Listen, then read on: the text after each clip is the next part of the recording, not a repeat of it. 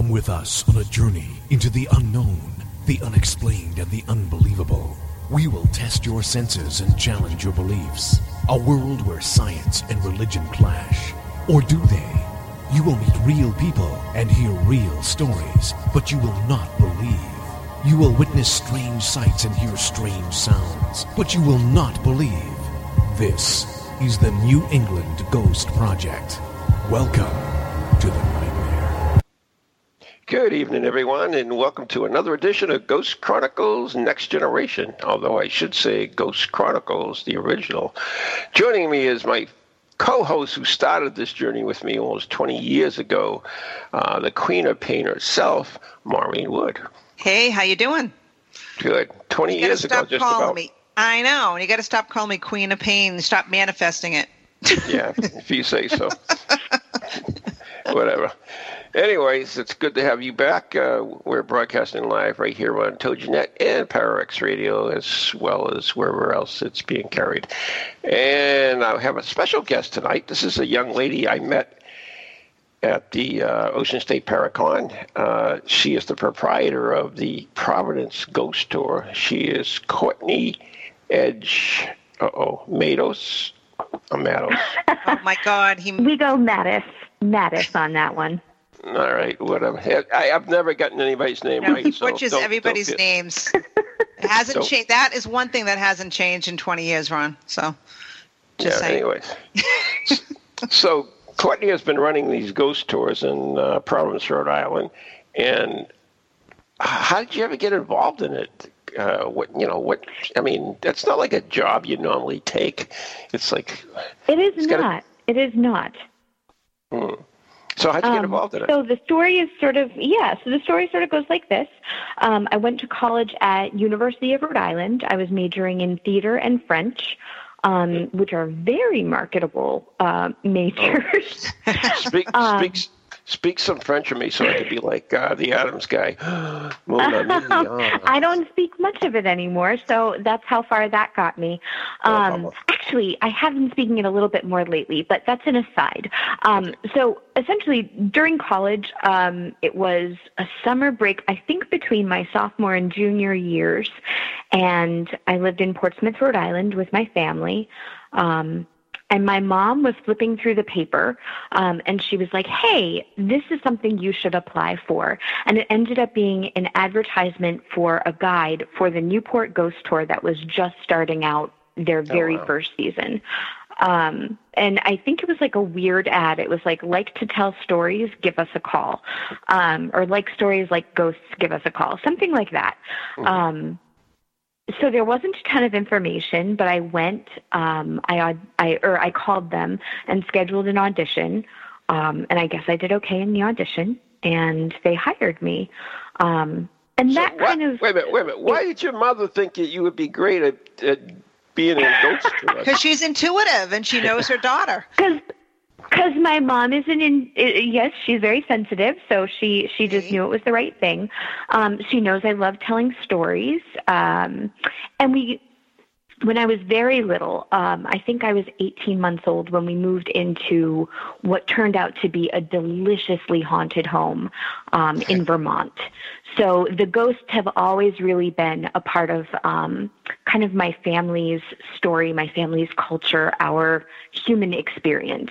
So I think that definitely clued her in and made her go, hey, let's get Courtney on this. So I did that, and I loved it. And then I graduated from college and wasn't sure what to do with myself. And I had a friend, Mike, who was in a similar position, just kind of not satisfied with the standard 9 to 5. He was much more marketable. He had been smart in college and was, I think he was an electrical engineering major, but just not loving the standard job, but did love anything related to history, anything related to ghosts. And so we kind of put our heads together, spent 9 months doing research in 2006, interviewing people, understanding the history, combing through records, and then the little tour was born. And now it's 2019, and I'm the sole owner of the tour now, and she is going strong. Oh, that's excellent. Wow! Congratulations.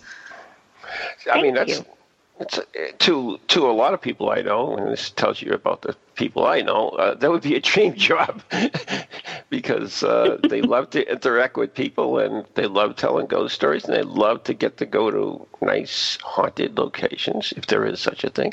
Mm-hmm. Mm-hmm. So you want to tell us, first of all, if somebody's interested in a ghost tour, where can they get information on it? So the best place would be providenceghosttour.com. That's our website. We, have sort of all, I would say most of our relevant information on there. I couldn't say that we have everything, but, that's where you can learn about the tour, find the schedule, which the schedule is really easy because we have tours every day. Though we will be switching times. Right now we're doing nightly tours at 8 p.m. As of September 1st, and through the rest of the year, we'll be doing right now we have tours at 8 p.m. We'll be doing 7 p.m. tours. Mm-hmm. We try to kind of follow the sunset, essentially. So that's probably the best resource. We also have active social media feeds, so you can always see what's happening on our social media pages. And I think those are probably the best resources to find us. All right. So I know that, like, when you applied for a job, there was already, a tour in place. So how do you go about creating your own ghost tour? I mean, that's pretty remarkable in itself. That was interesting. And I would say that, my experience may not be the same as other ghost tour owners. But essentially, we knew that we wanted it to be in Providence. We felt like, in terms of accessibility to Massachusetts, accessibility to the rest of Rhode Island, being fairly close to Connecticut, the logistics made sense. It's a walkable city, so I think that's a pretty key element because we didn't have the capital to invest in like a bus or something like that. And then it was really finding the stories. And I would say there were periods of time when we thought to find the ghosts, because in 2006, people thought you were kind of batty if you were talking about ghosts. You were a little bit nuts. Like, Ghost Hunters was out for sure. It was definitely a thing. But I think you still ran up into those people who were like, "Ooh, we don't want to talk to you about that. That's weird." But people would talk to us about history very extensively. We could go to the Rhode Island archives. We could go to the historical societies, and they would tell us anything about that. And I just couldn't believe that in a city that, was founded and kind of settled in 1636 and has been going strong ever since, that there couldn't be ghosts floating around. So we did research. We found shadowlands.net, which is like really old and I don't think has been updated in probably a very long time. Oh, I remember that. Right? Yeah. So shout out to our Shadowlands friends. Isn't it though? But in 2006, like, that was a resource for us. So we were like, okay, we've got some stories. Let's see what we can find and if we can get people to corroborate any of these hauntings. Because we wanted to make sure that there was evidence backing everything, that we talked with people. It wasn't just like some drunk college kid that was like, yeah, my stuff moved and, it was really weird. We wanted tales, and preferably a lot of information from people and from multiple witnesses. And so that's what we set out to do. We had, I would say, a 4-hour tour.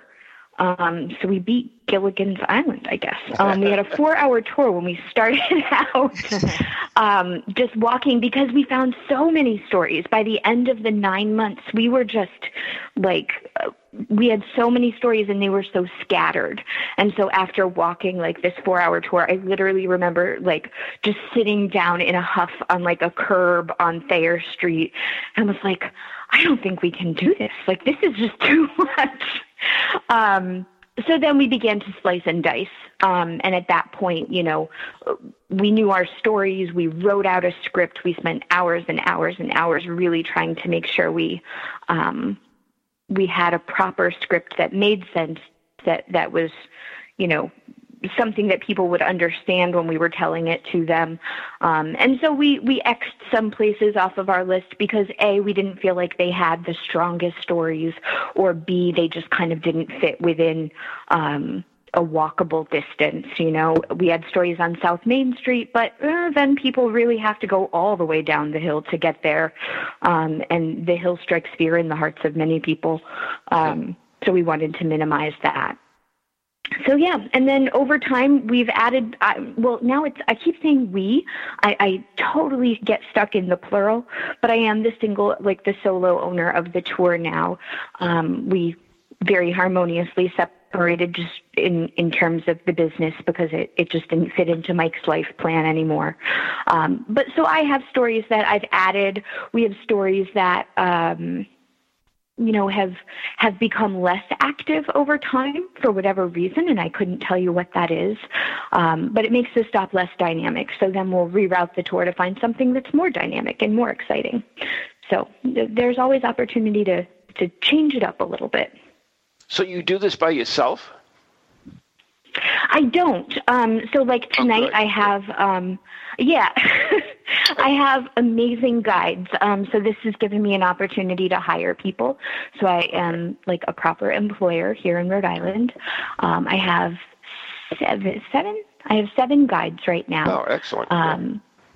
Yeah, and because we're not just probably on go land, batty, also, right? Yeah, I work a full-time day job, so that would probably take it out of me a little too much if I were also doing the tours myself. So, so I have 7 guides. I have 1 guide that will be on land and 1 guide that will be on the water tonight because we also partner with Providence Riverboat Company, which is a new partnership this year. So that's pretty exciting. And that's a totally different set of stories that I developed this past winter and I would say early spring. And those are sort of along the waterfront. So people get, that piece of legend, which is pretty cool. Oh wow, you've really grown. That's excellent. Yeah. And I know. So I certainly couldn't do that alone. That would be impossible. I know because I'm on the board of the Friends of Portsmouth Harbor Lighthouse, and we do haunted tours to raise funds for the thing, and we would do like 3 a night, and then it would.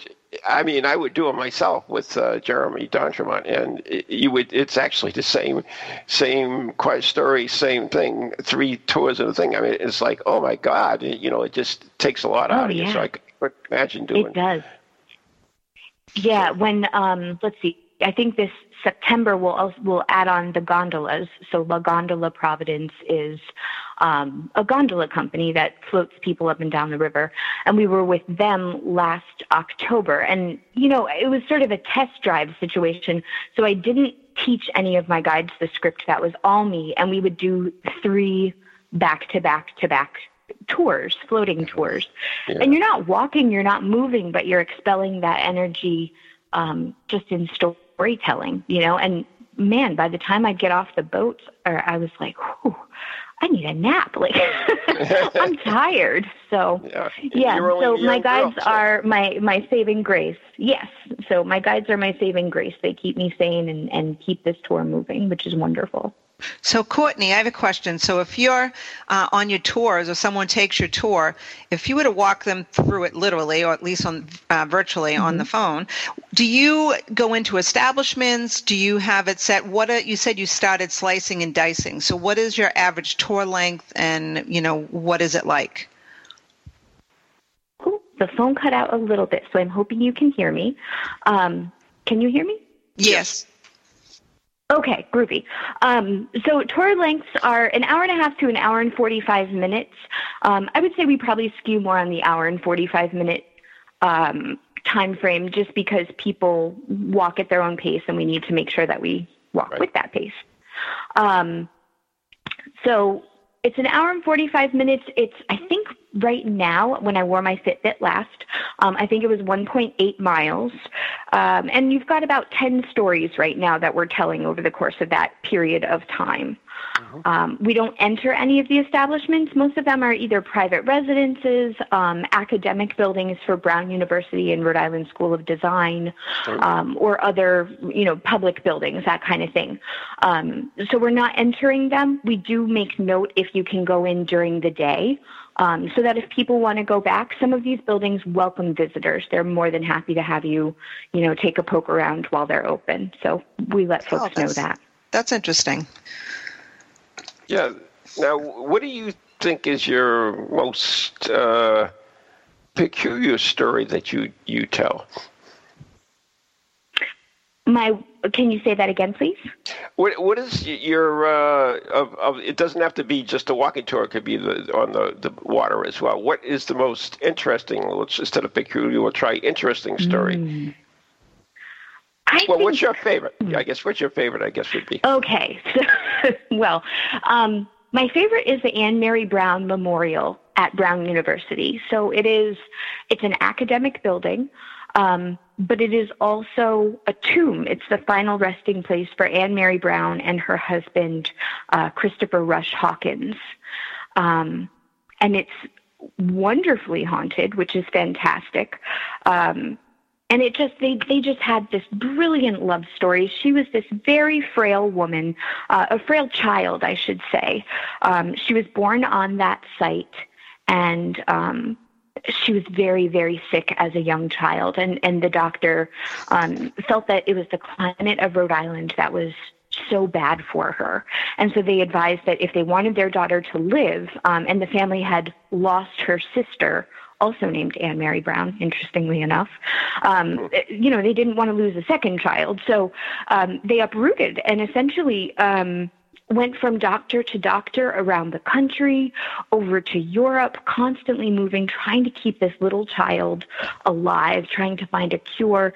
It sounds like, just from the descriptions, that it was probably something that would have been extremely curable now, something like asthma. But at that time in like the 1840s, 50s, they didn't have a cure, and that was essentially a death sentence.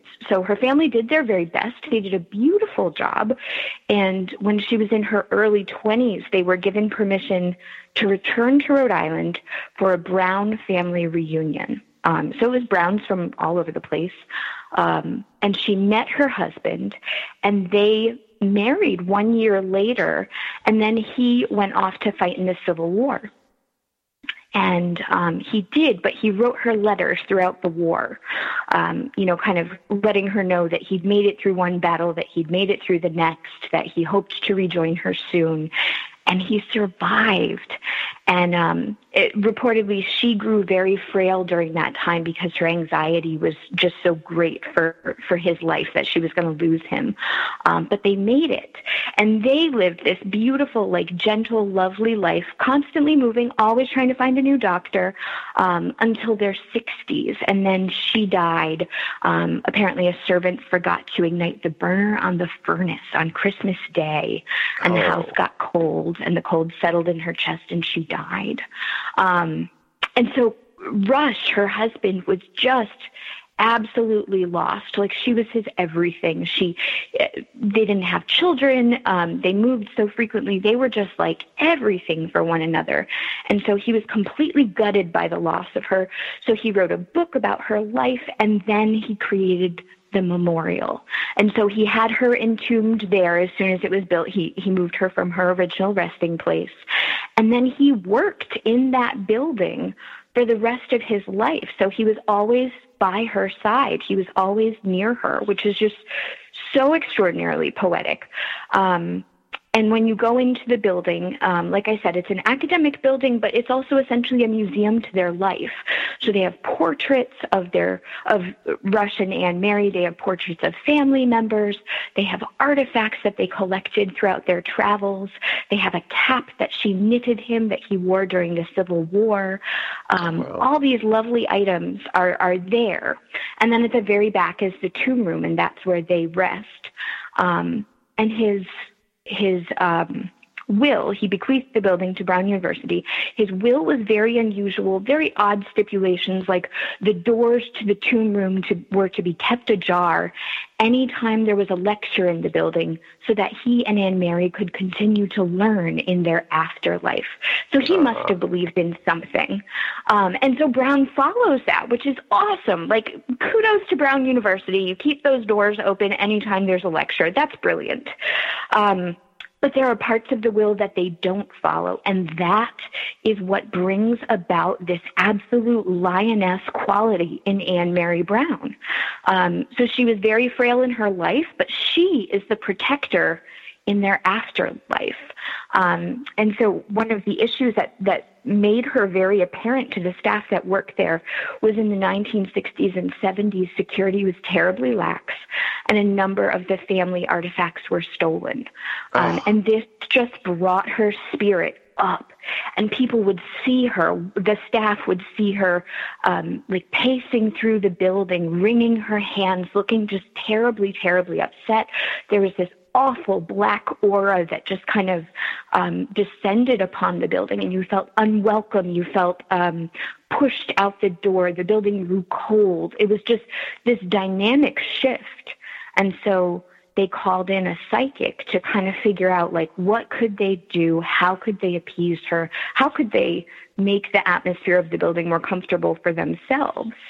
And what the psychic did was she kind of tuned in with Anne Mary, communed with her, I guess, and opened her eyes to see the specter of Anne Mary, just as people had described, standing right by her.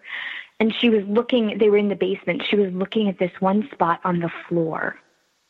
And what the psychic saw were papers that were just kind of like strewn about. And she saw a little box that was upended on its side. And Anne Mary was staring very intently at this. So the woman kind of intuited, she wants me to collect these. She wants me to gather these up. And so that's what she did. And as she gathered the papers and put them in the box, Anne Mary's spirit sighed and disappeared. Oh. And she thought, what did I just do?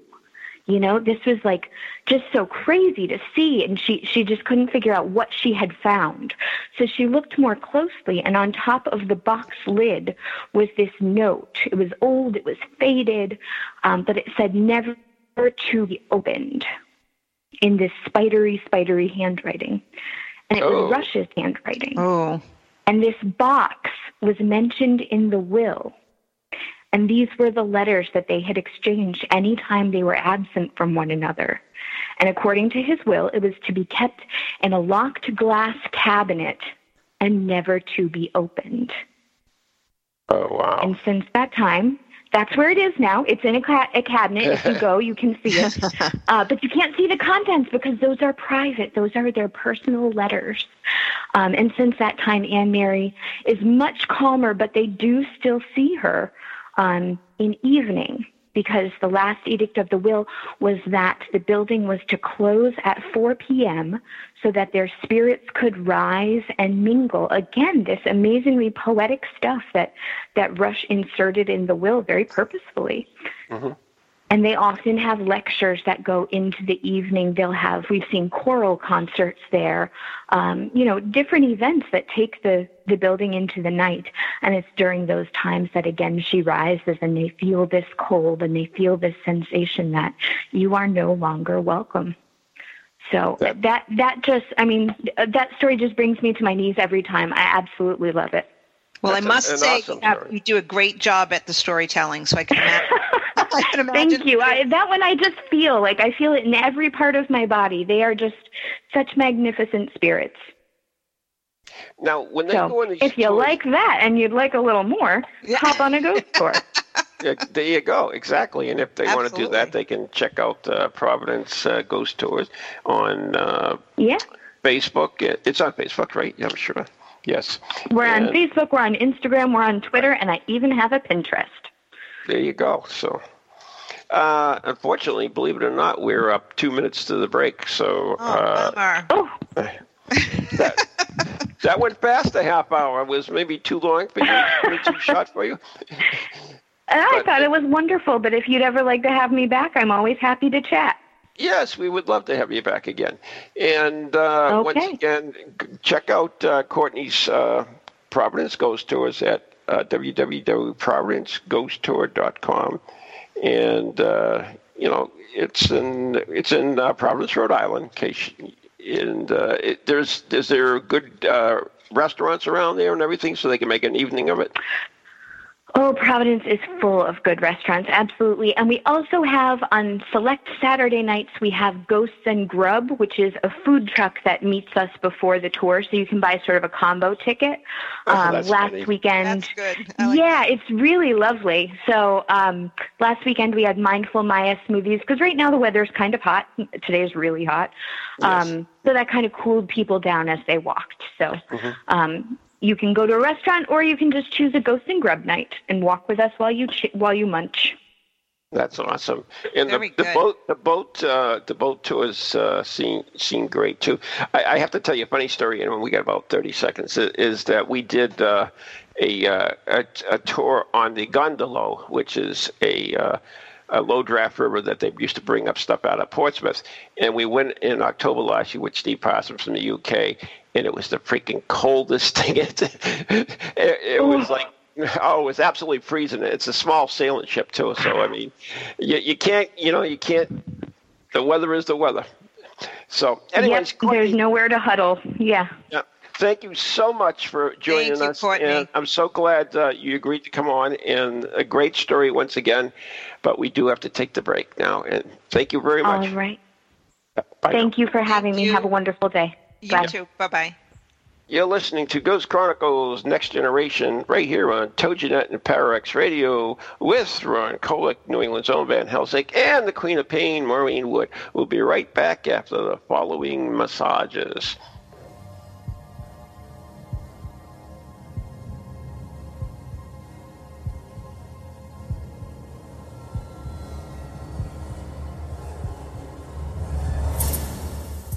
You have a paranormal event, book, or something else you want people to know about?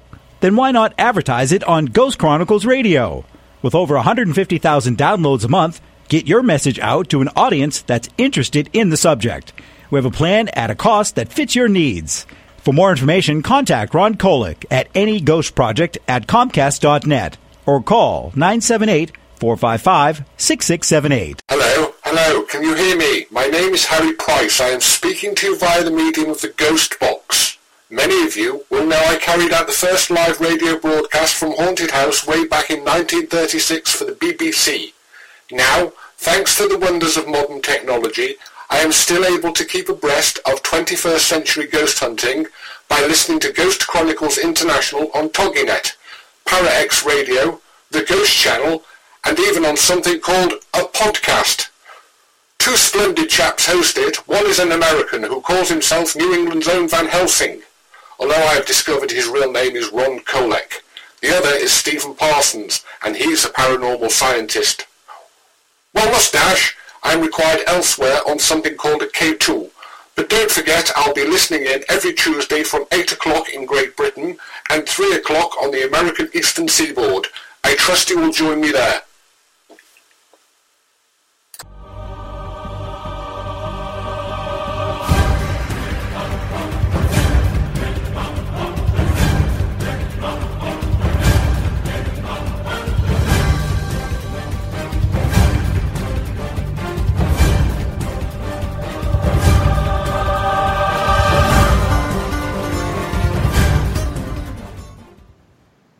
We're back, right? You got that right. Of course, that was the theme song from Van Helsing, in case you didn't know. I didn't realize you played that theme song before we got back. Sorry about that. Me and Jack Klugman, we're like twins separated at birth. Uh-huh. Yeah, anyway. That's what I would have said. Yeah, that's what most people say. Anyways, Ghost Chronicles is brought to you by Circles of Wisdom, 386 Merrimack Street in Methuen, Massachusetts. And they got some great things coming up here in August. Actually, on August 2nd, Sharon Britton and Nicholas Pearson. Do you know who they are? What's your name? Maureen? Maureen? Yeah. I have to say I do not. Yeah, the rep in Florida, Sharon, will bring a large selection of beautiful, high-vibrating crystals. They are both experts on crystals and share their passion with you. Yeah, they have these great crystals. They come up every year, and they do a great job. And if you're interested in psychic development, Laura Wister, of course, will be teaching her psychic development class 101 on Sunday, 8/11. The workshop's a great way to learn how to attune into your own psychic strength. And you can find out all this information at circlesofwisdom.com or call 978-474-8010, 978-474-8010. So there you go. Well, it's great to have you back, I'll tell you. And that half hour just flew by. Well, thank you. Yeah, it did. And I think she did such an amazing job telling the story. It was like you were right there. Yeah. So, yeah, that's cool. I think if I lived closer, I would go and check it out. And if I could walk better, I might too. Yeah. When we were down there for the Ocean State Paracon, and that's what they did. They had the night tours with her at night, but no, I pooped out, so I did not go. Jan was with me, so we just crashed at the hotel after we found it, of course, which was very difficult for me. I have no sense of direction at all. Well, it's really, at least you're not giving the tour. But anyway, I don't know. I would have loved to have gone and checked out your event over there. I heard you did a great job. When you did your talk, how'd it go? It was good. I closed the place down. Oh, okay. Is that good or bad? That's good, I guess. I don't know. All right. When I was done, I could leave, so that was good. All right, even better. But, it was good. I met a lot of people, made a lot of contacts for the show and everything else. And, this is where I met this young lady, and there's tons of other ones too. And I'm excited. I'm actually glad that I went. It was a little annoying, but good. Well, the next big one is going to be what? Spirit Quest, right? Spirit Quest, September 27th, 28th, 29th, and get your pictures. Yeah, you can get pictures if you want. You can get your tickets online at neghostproject.com, the letter N, the letter E, ghostproject.com. And for those who don't know, Maureen and I have been writing books for quite a while now. I was thinking about that. It's been, was our first book started, 2007 or 2007? Yeah. I think we started it in 2006, 2007, and it came out in 2009. Yeah. And, of course, that was Ghost Chronicles, the original. Then there was Ghost a Day, and then more Ghost Chronicles, which just came out in October. If you haven't got a copy of it, you got to check it out. It's doing well. People love it. So, but you have also gone on with your good friend Black Betty and yes, Black Betty. Yes, Betty Comerford. And delved into the fictional. Yeah, we have. It's interesting because we did get one review up there, which I thought was kind of interesting because the woman, she reviews specifically for paranormal type books. Mm-hmm. And she said, interestingly enough, this book reads like a paranormal investigation. Like someone had and she said, and when I read the back and realized that both of these people, Maureen and Betty, had experience with the paranormal, that made sense. So what it is, it's, if anybody wants to, go take a look, it's out on Amazon. You can get it in book format and digital. And it is called Monster of the Asylum. Yeah. And I actually wrote under a pseudonym because I didn't want to mix our books up with, the fiction books. So it's J.S. Stevens is my pseudonym and B.T. Lord. But I have to say, it's funny because even my daughter-in-law was visiting last weekend and she's reading it, right? And she's like, my son's like, Mom, oh my God, don't give her another book because she's like, she's so scared she had to go turn on Bob's Burgers so that she was not scared anymore. And I'm like, really? She turned on Bob's Burgers at in the middle of the night? He goes, oh yeah. He said she was reading a book and she got creeped out so bad. And I'm like, it's a young adult and up. I know. So how did you get so? She's like, well, I'm a weenie. Whatever. And it was funny because I've actually had a lot of feedback that people love it and they have gotten a little creeped out with it. So, but that's what it's about, the thrill, right? Right. I mean, that's why you read thrillers or paranormal. It doesn't shatter glass like Ghost Chronicles, but that's fine. No, it doesn't. Yeah. But for those who don't know, my neighbor, and we were talking, and she said, "Oh, yeah, I didn't know you wrote books." And I said, "Oh, yeah, I did Ghost Chronicles." I said, "You can borrow it if you like to read it." So she took the book, and then she sat down with her husband, who really loves the paranormal, and they got themselves a glass of wine, and they sat down and started reading it, and then all of a sudden the glass shattered on the wine. She came back the next day and said, "Here, take your book back. I don't want it anymore." Well, then I had another friend who bought the book, and she came home from shopping with some other stuff, and she put it on the kitchen table. She went in the other room, and she came in. She heard a loud bang from the kitchen, and she came in, and everything was thrown off the floor except our book. See? Now, well, come on. What kind of review is that? That's perfect. I know it. There she goes. You want to be creeped? Read it. You want your house haunted? Read it. Oh, don't do that. Do you know that early on, you're so excited, right? And we both got boxes of books, right, from the publisher. Yeah, and well, we got a box, but the thing is I gave it out to our kids. My kids and their friends wanted a copy. Nicer than I am. Well, I know. I just, whatever. I was like, hey, so-and-so wants a book. So, okay, yeah, fine. Well, so now he calls me, one of my son's friends, and he said that he couldn't read the book. And I'm like, why? I gave you the book. He said, no, my girlfriend took it and hid it on me because she tried to read it and it scared her so much that she hid it. Now I don't know where it is. And he's like, I'm like, okay, well, buy one then. Yeah, there you go. It's like, I gave you the first one. If you can't find it, I'm sorry. Yeah, we're not a lending library. Exactly. So, anyway. But yeah. So, you're going to have your book at Spirit Quest, your new fictional book you and Betty wrote? I am, yeah.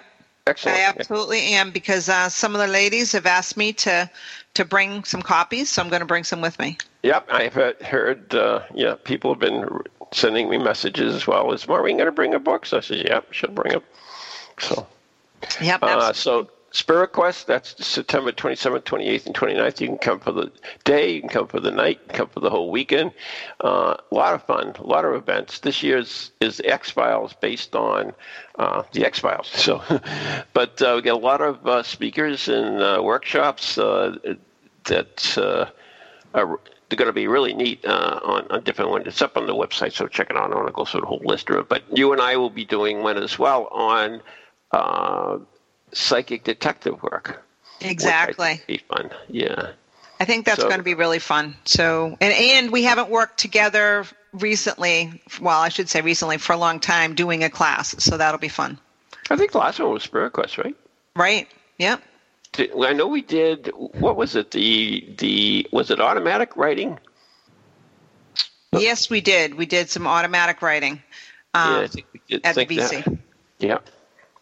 Yeah, and that it's interesting because I think a lot of these different events, people don't realize how much they're going to get out of it, and how sometimes their loved ones come through, and it's almost like they're waiting for the opportunity to reach out and to give them a message. So a lot of them people get very emotional. So bring lots of tissues with you, or Ron maybe should bring some tissues and put them out. What?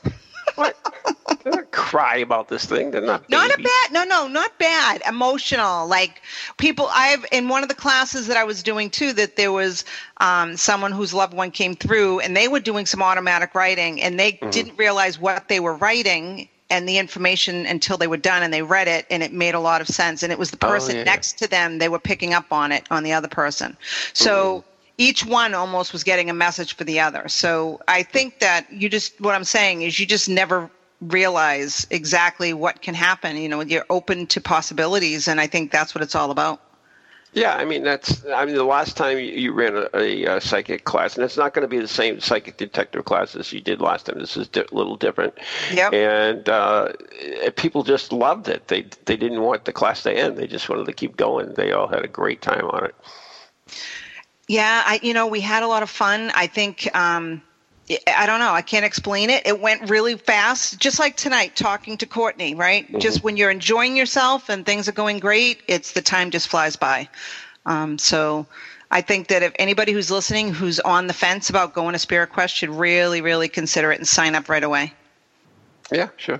Like I said, you can come for the day, you can come for the night, or the whole weekend. There's special packages for all of them. And great set of speakers and so forth. But anyway, anyways, I did this investigation last week at the a theater in Boston. And one of the things I did is I broke the Maureen rule, which I am kicking myself in the ass for.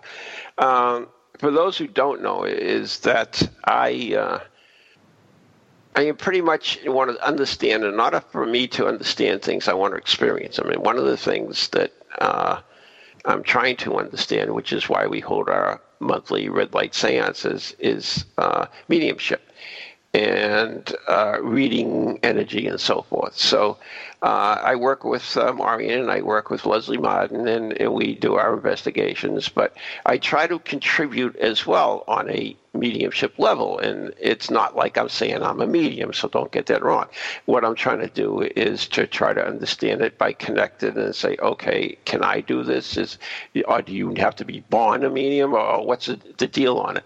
And so anyways, we were in one of these rooms, and I was sitting there next to Leslie, and she picked up on this woman, and we just, it was a theater that we were doing, so it was a viewing room.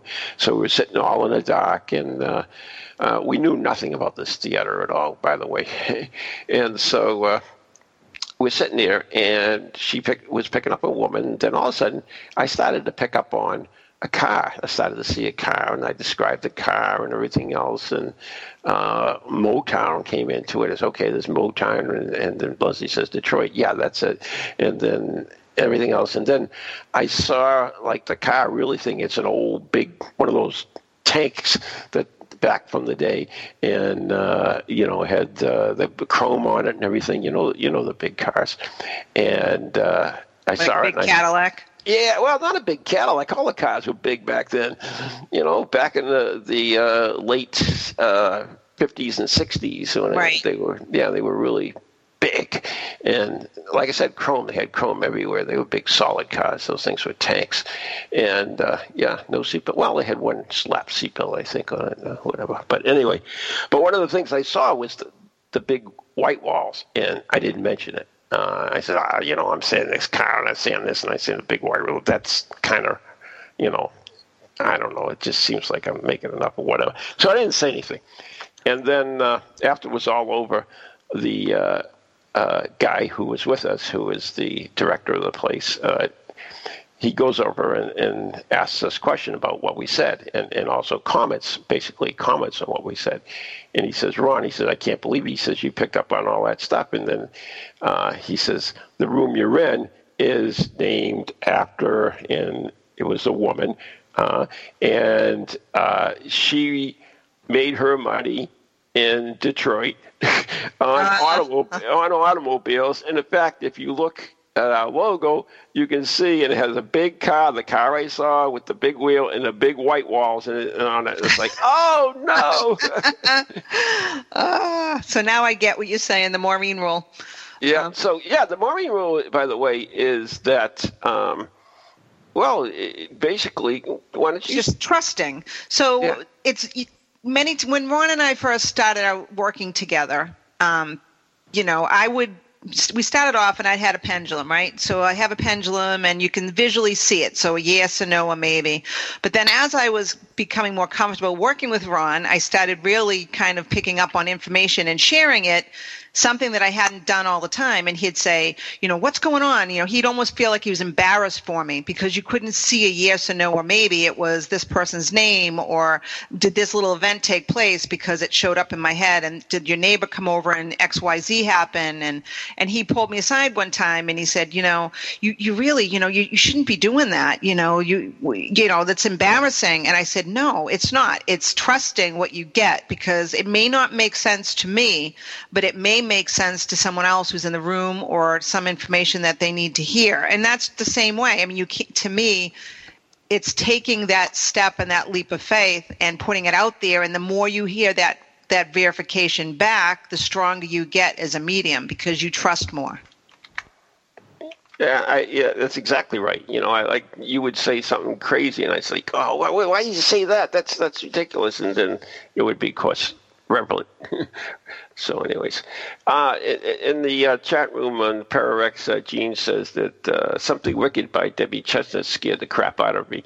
And isn't it funny how certain things trigger that fear in us? Everybody has different things, unless you're Clay, and then you're scared of everything. Scared of dolls, scared of potato chips, scared of killer deers, scared of whatever. But anyway. Yes, but it's always humorous at times, right? Oh, yeah.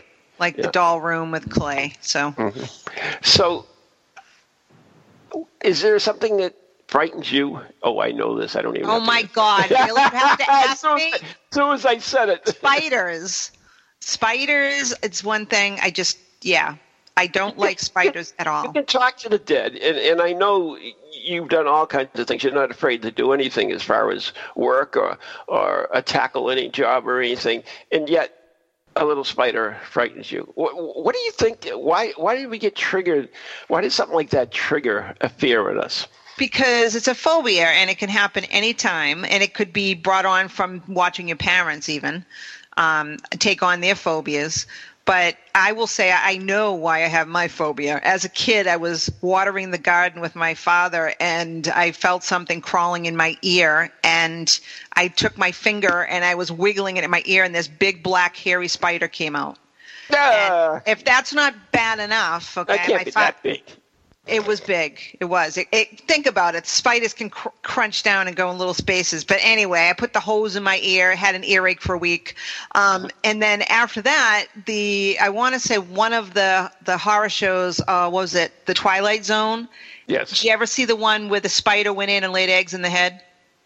Oh, yeah. Oh, yeah. Well, about 2 months after this happened to me, I watched that show, and whenever I saw that one, OMG, I could not be near spiders for the longest time. So all I kept thinking was, did it lay eggs in my head? So you can have phobias for a lot of reasons. Yeah, it's weird is that there are so many real things to be afraid of. That I know. Yeah. But go figure. What do I watch last week? Arachnophobia. And I think it's my way of trying to get out of my phobia. So I watch it to scare myself silly so that I can't even, I'm freaking out watching a stupid show. And, my husband's like, oh my God, you've watched this thing like 3 times already. So. Yeah, it is what it is. Yes, it is. Yep. And so I know that we have only a little bit of time left, but you've been working on something. It started when we went to Ocean State Paracon. You got a phone call, and you want to talk about that because you had mentioned it earlier. Oh, okay.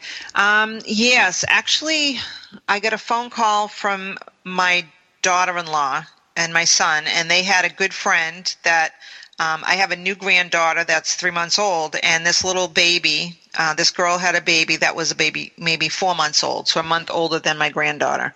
And they said that they had just recently moved, her and her husband had recently moved into a new house. They'd been there for 3 weeks, and the baby's room is off of the master bedroom. So they said that, no matter what they do, the dogs won't go in the room. They wouldn't play. They were always running away from the room. And every time they tried to put the baby down in that room, she would just scream. She wasn't eating great. Now, this poor little girl has got a lot of challenges with her health. So it's like there's so many contributing factors. So I had an idea. I said, well, I know that we'll get a response. I just don't know what we'll get. And I told her to use the St. Michael's Prayer. So what happened was the Friday night before she used the St. Michael's Prayer. She said the prayer, put it under the mattress, and she said it was one of the worst nights it had. And I think it was more, I don't know what they had done, what the process was, but I was kind of wondering what was going on. I didn't get a feeling it was remotely that it was anything evil or bad, but I could tell that there was something. I just couldn't put my finger on it. So I packed up my car and I went to Connecticut where they live, went to her house, went in there, and I have to say, I walked up the stairs in her new home, and I have never felt, even on our investigations, I would feel pockets of something dark or energy, but it wasn't something. Oh, yeah. It wasn't like an interaction. It was like as if the home was holding on to these pockets of dark energy. So much to the point where I went around to their walk-in closet and my hands just started vibrating. And I thought, oh man, and the dogs, she was right. Dogs would not go in the room up at the top of the stairs. The little girl was, you'd walk in the room, she'd start screaming and crying. And so I went through the house, used holy water, went through the home, did a whole blessing through the house, as above, so below, did the whole thing. It was about 6 p.m, and I wanted to go when she was going to go down to sleep, and that's why I went there for then. And so what was interesting is the huge house, but after going through that whole process, I came up the stairs, and immediately the home felt clean, like it felt clearer. And I asked them, I said, what is going on? Was there someone, because they moved into the house really abruptly. What is happening here? And they said, well, the people who moved out, they said, you need to move in quickly because we're going to kill each other. They had so many fights. They were getting divorced. They hated each other. They were harming each other. So again, I didn't know if maybe it's the chicken or the egg. Right. They were the third or fourth owners of this home. So, and it was only built in the 80s. So it seemed odd to me to say, was something there first, and then it forced these people to be at odds all the time. So we went through the house and did a cleansing, and she was great. I sat with her. She slept in the room. The dogs played in the room. Everything was wonderful. I did work with her as well, the little girl.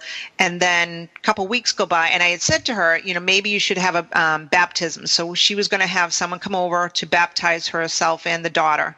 And that happened this past Saturday, but I got a message on Friday saying the fire alarm tripped twice, and the baby was screaming, crying again for like several hours. So so I didn't know what's going on, if it was a coincidence or not, but I sent some energy to the baby, surrounded her with the light, and did prayers. And she said to me, what did you do? Because she fell asleep now and she's fine. And I haven't really heard back. I figured I'd give it a day or two and call her back, but so far, so good. But yeah, you just never know. And that energy that you're picking up on, again, it didn't feel like an interactive energy. So it wasn't necessarily something I had experience in the past with, because it was just there. It was just there and thick. Do you remember that house we did in Connecticut? It was really, really dark. Yes, I do. Pomfret? No, not Pomfret. Which one then? This was in Connecticut. This was really, really dark. The cellar was, kid who lived had a room in the cellar. It was all black, and there was all kinds of stuff going on.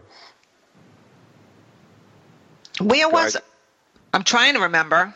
I do remember it, but I thought for some reason it was one of the beginning ones that we did. In fact, I think we sent Betty and Steve. Oh yes, we sent them there to do to talk with the family and do a clearing.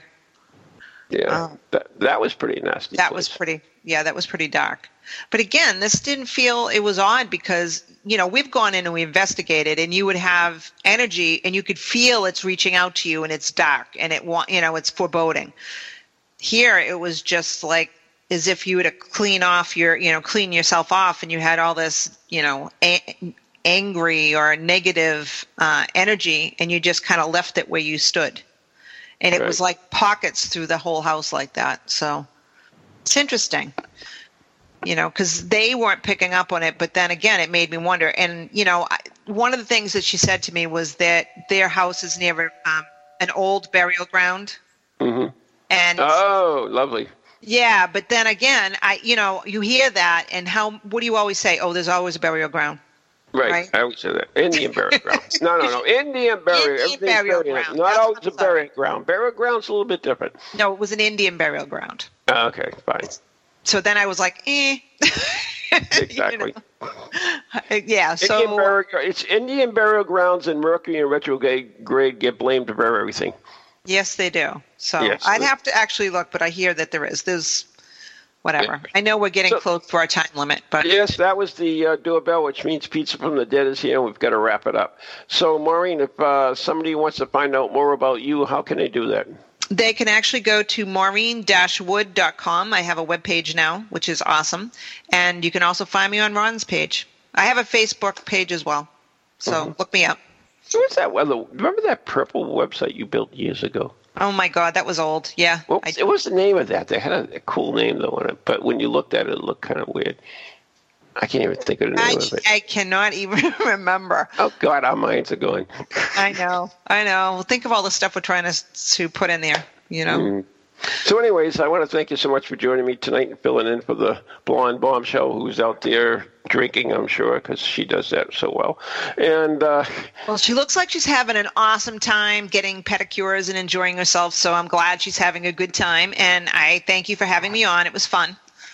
Yeah, and thank you, Courtney, from Providence Ghost Tours for joining us in the first half. And she was a great story. I'm going to have her back on again. Oh, you should. Yeah, anyway. All right, time to wrap it up. So till next time, don't forget to check out neghostproject.com, the letter N, the letter E, ghostproject.com, blah, blah. And this program was brought to you by Circles of Wisdom, 386 Merrimack Avenue in Methuen, Massachusetts. Good night. God bless. Good night. God bless.